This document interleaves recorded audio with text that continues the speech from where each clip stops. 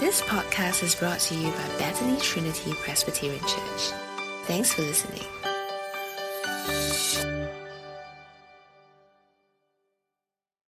Today's scripture reading is taken from Luke chapter 24, verse 1 to 12.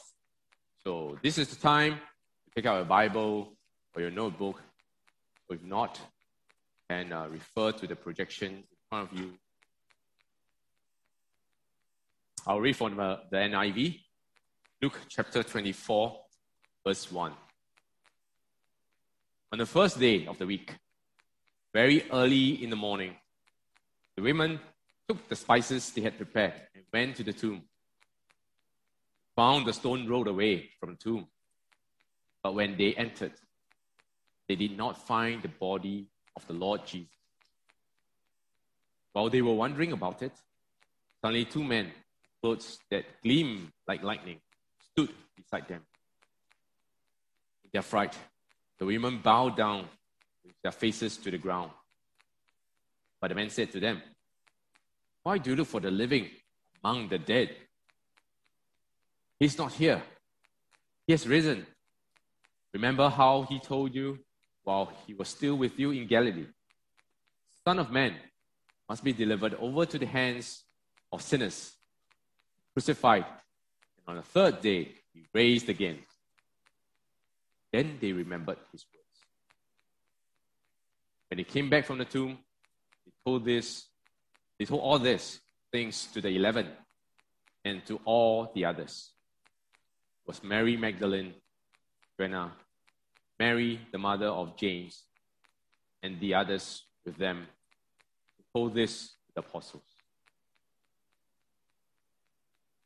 But they did not believe the women, because their words seemed to them like nonsense. Peter, however, got up, ran to the tomb. Bending over, saw the strips of linen lying there by themselves. He went away, wondering to himself what had happened. This is the word of God. He is risen. Okay, and then in a normal service, in a normal year, people would respond, "He is risen indeed." Today we gather to celebrate the resurrection of our Lord Jesus Christ. And definitely I'm sure there would be some amongst us for whom this whole notion of a dead man raised to life again is something too hard to believe. So what we're going to do today is we're going to spend some time looking at the evidence that the resurrection really happened. Okay, you can see the slides, right? Two simple points. The resurrection really happened, and that the resurrection really makes a difference. So first point about the evidence for the resurrection really happening. Three pieces of evidence that the historical reality of the resurrection is based upon. The first one is that, Jesus really died.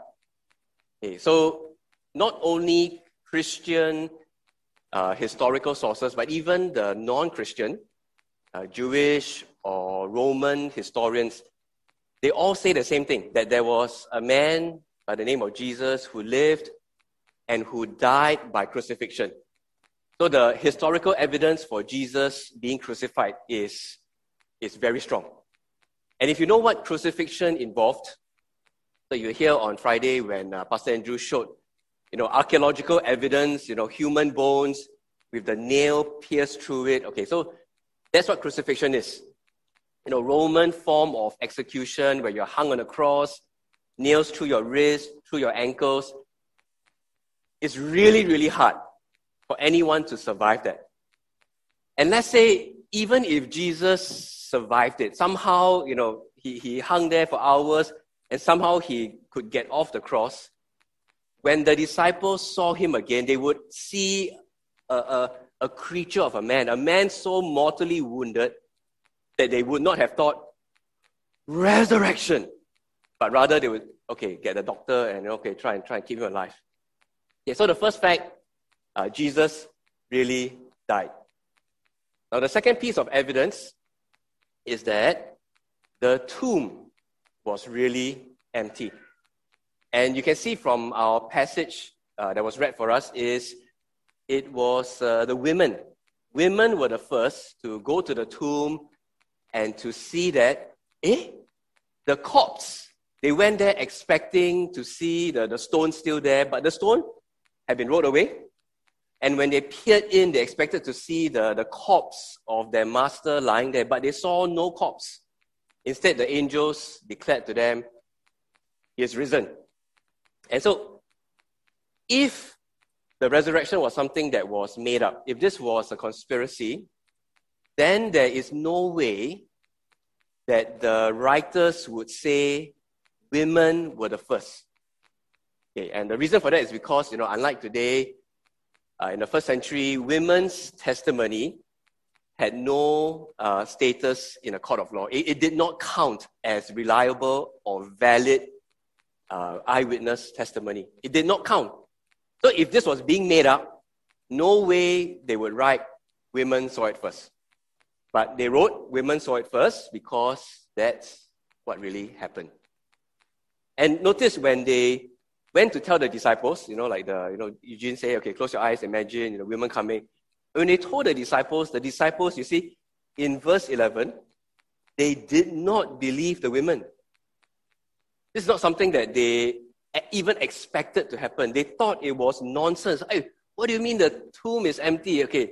And then even Peter goes there himself.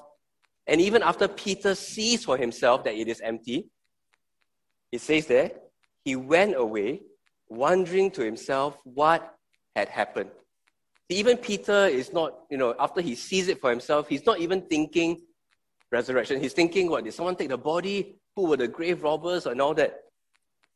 Okay, so the second piece of evidence, the tomb was really empty. And when the news spread, the disciples proclaiming that Jesus had risen from the dead,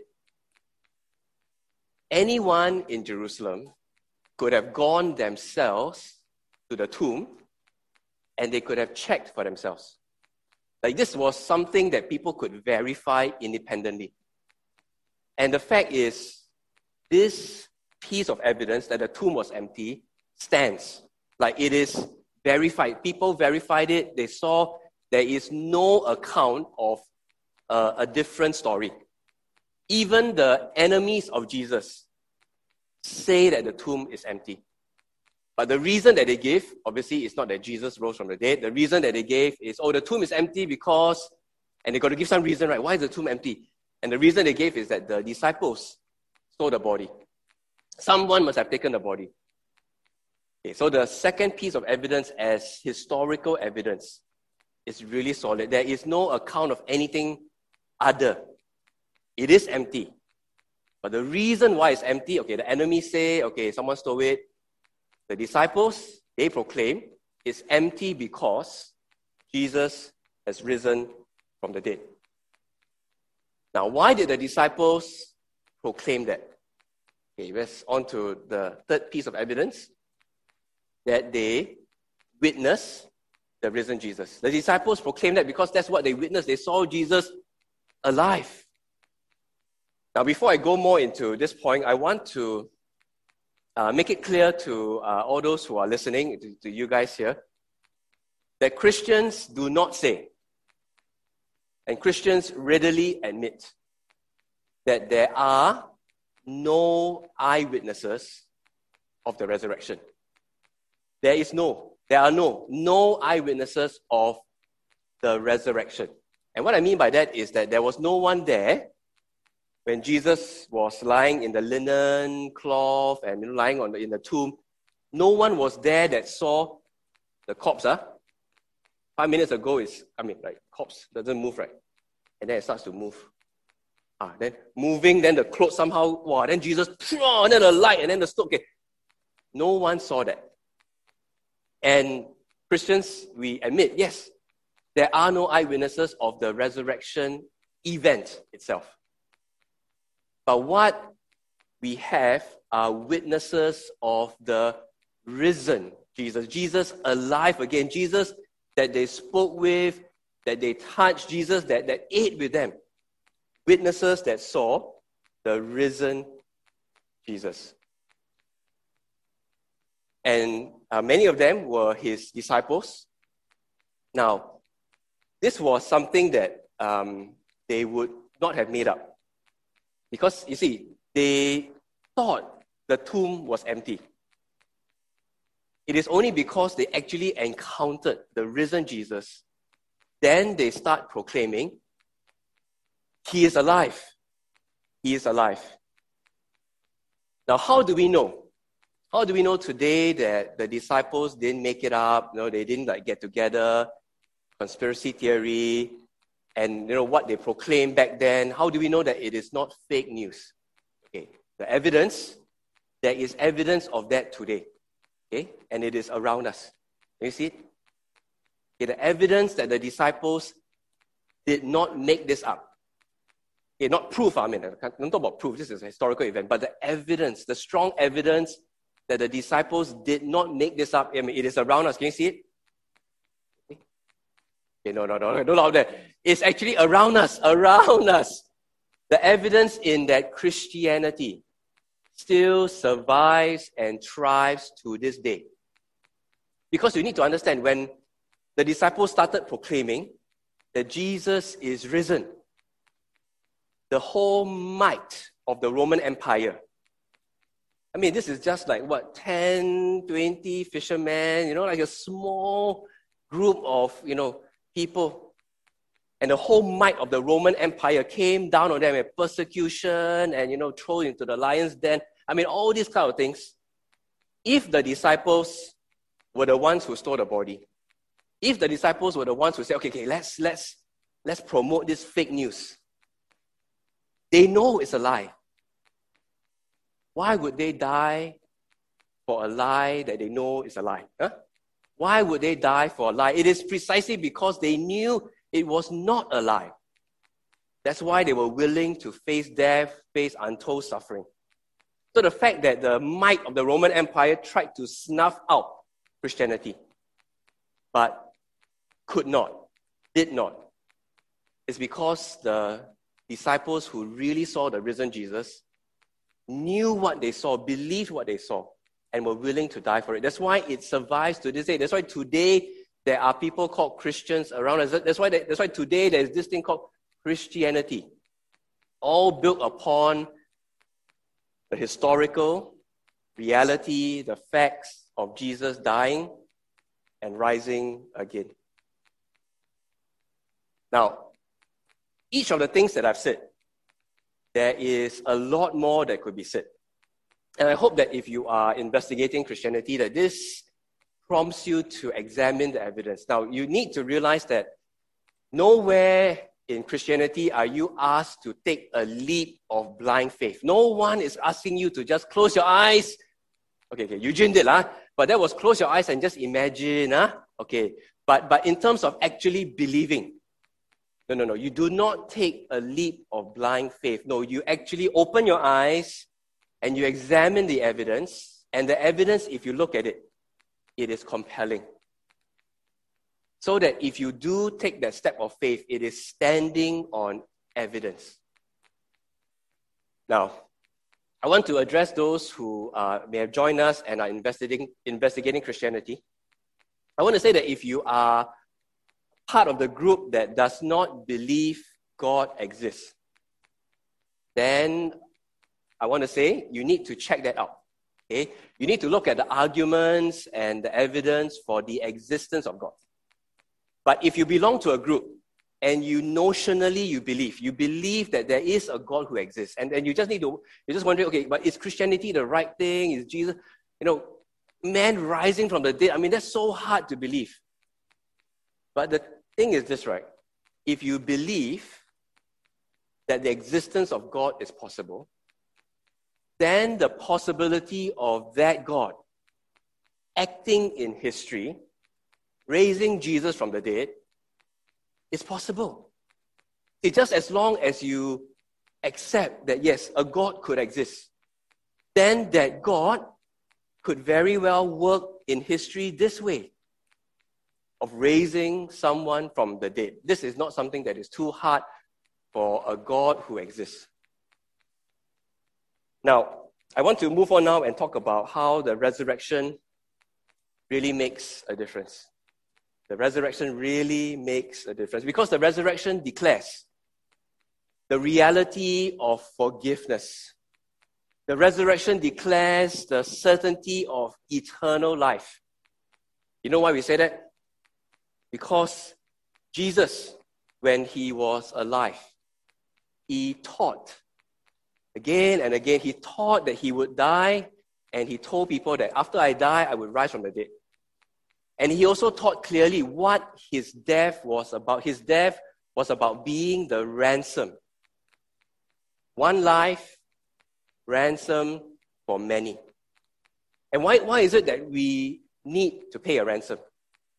It's because if there is a God who exists, then all of us, we have not lived our lives honoring this God. We have not lived in worship and in allegiance to this God. We have rebelled against this God. And so there is punishment.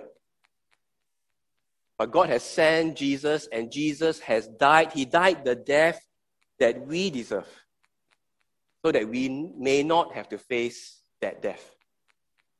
And so this is what Jesus taught. He taught that his death would accomplish forgiveness. And he taught that his death would open the way to eternal life. Now, you just imagine someone doing that. And you're one of the crowds, and you listen to this rabbi, Jesus, teaching that his death would accomplish these grand things. Forgiveness, eternal life. And then this same rabbi says, after he dies, 3 days later, he will rise from the dead. And sure enough, he dies. He is crucified at the hands of the Roman soldiers. He is dead and is buried. You know what happens?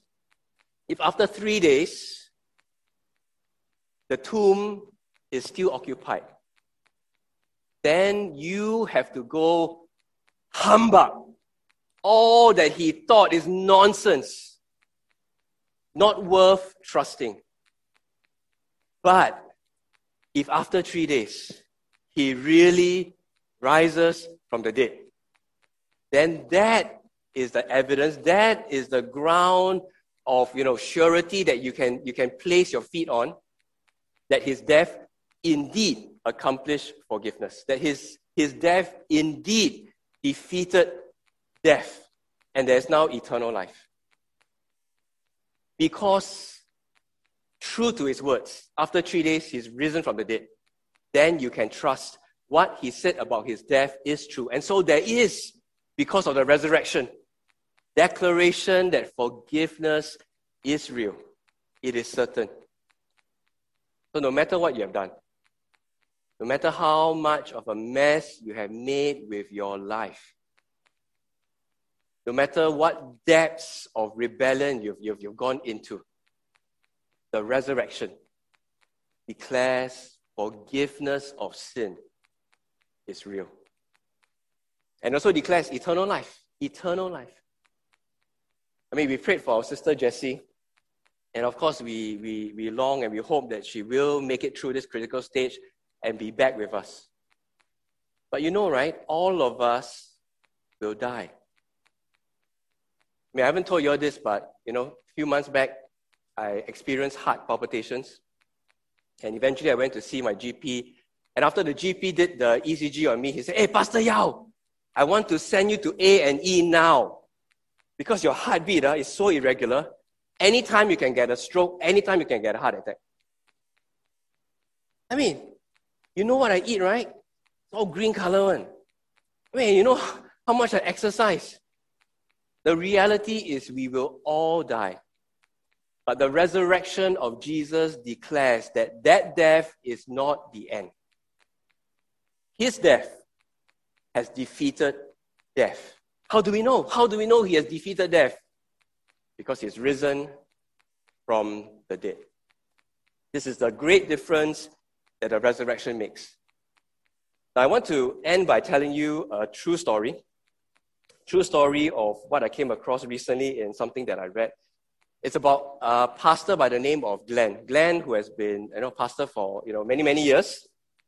And the story is told of how one night his younger son 16-year-old Brady was driving home after basketball practice, and he was involved in a headlong collision with a drunk driver.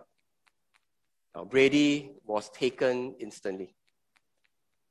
And the writer says, you can only begin to imagine what were the depths of pain and griefs that the family suffered. I mean, and if you're a parent, I mean, you can also just imagine if that ever happens to you, how would you cope? And then the writer says about how when he went for Brady's funeral, when Glenn preached, how he had not experienced a more sacred moment. How Glenn spoke lovingly of Brady's life, his character, how he was such an influence in his youth group. But he also spoke openly about the choking heartache, the loss and the grief that the family was going through. But Glenn also made sure to point to God, the God who loves us and the God who has done so much for us. And a few months later, this writer is standing with Glenn and a few other pastors in a car park lot. And they're trying to find out how Glenn is doing, trying to encourage him. And Glenn spoke honestly about how this tragic experience of his son's death, how that forced him to ask himself honestly, what do I really believe? Now, I mean, Glenn has been a pastor for years, teaching the truth, preaching the Bible, but it was such a tragedy that forced him to ask himself, what does he really believe? And then he asked them, do you know what it all boils down to? Do you know what it all boils down to? And because the people with him, they were all pastors as well, so they don't want to appear stupid, right? So they all say some answer, blah, blah, blah, blah, spit out something. And then Glenn looked them in the eye and said, what it all boils down to is the resurrection. Because if that is true, then it means that everything will be okay. If the resurrection of Jesus Christ really happened, then it means that everything will be made right, everything will be okay. But if it is not true, then ultimately it is hopeless. So friends, I want to encourage you, brothers and sisters in Christ, I want to encourage you. Yes, if you are a Christian, you believe the resurrection.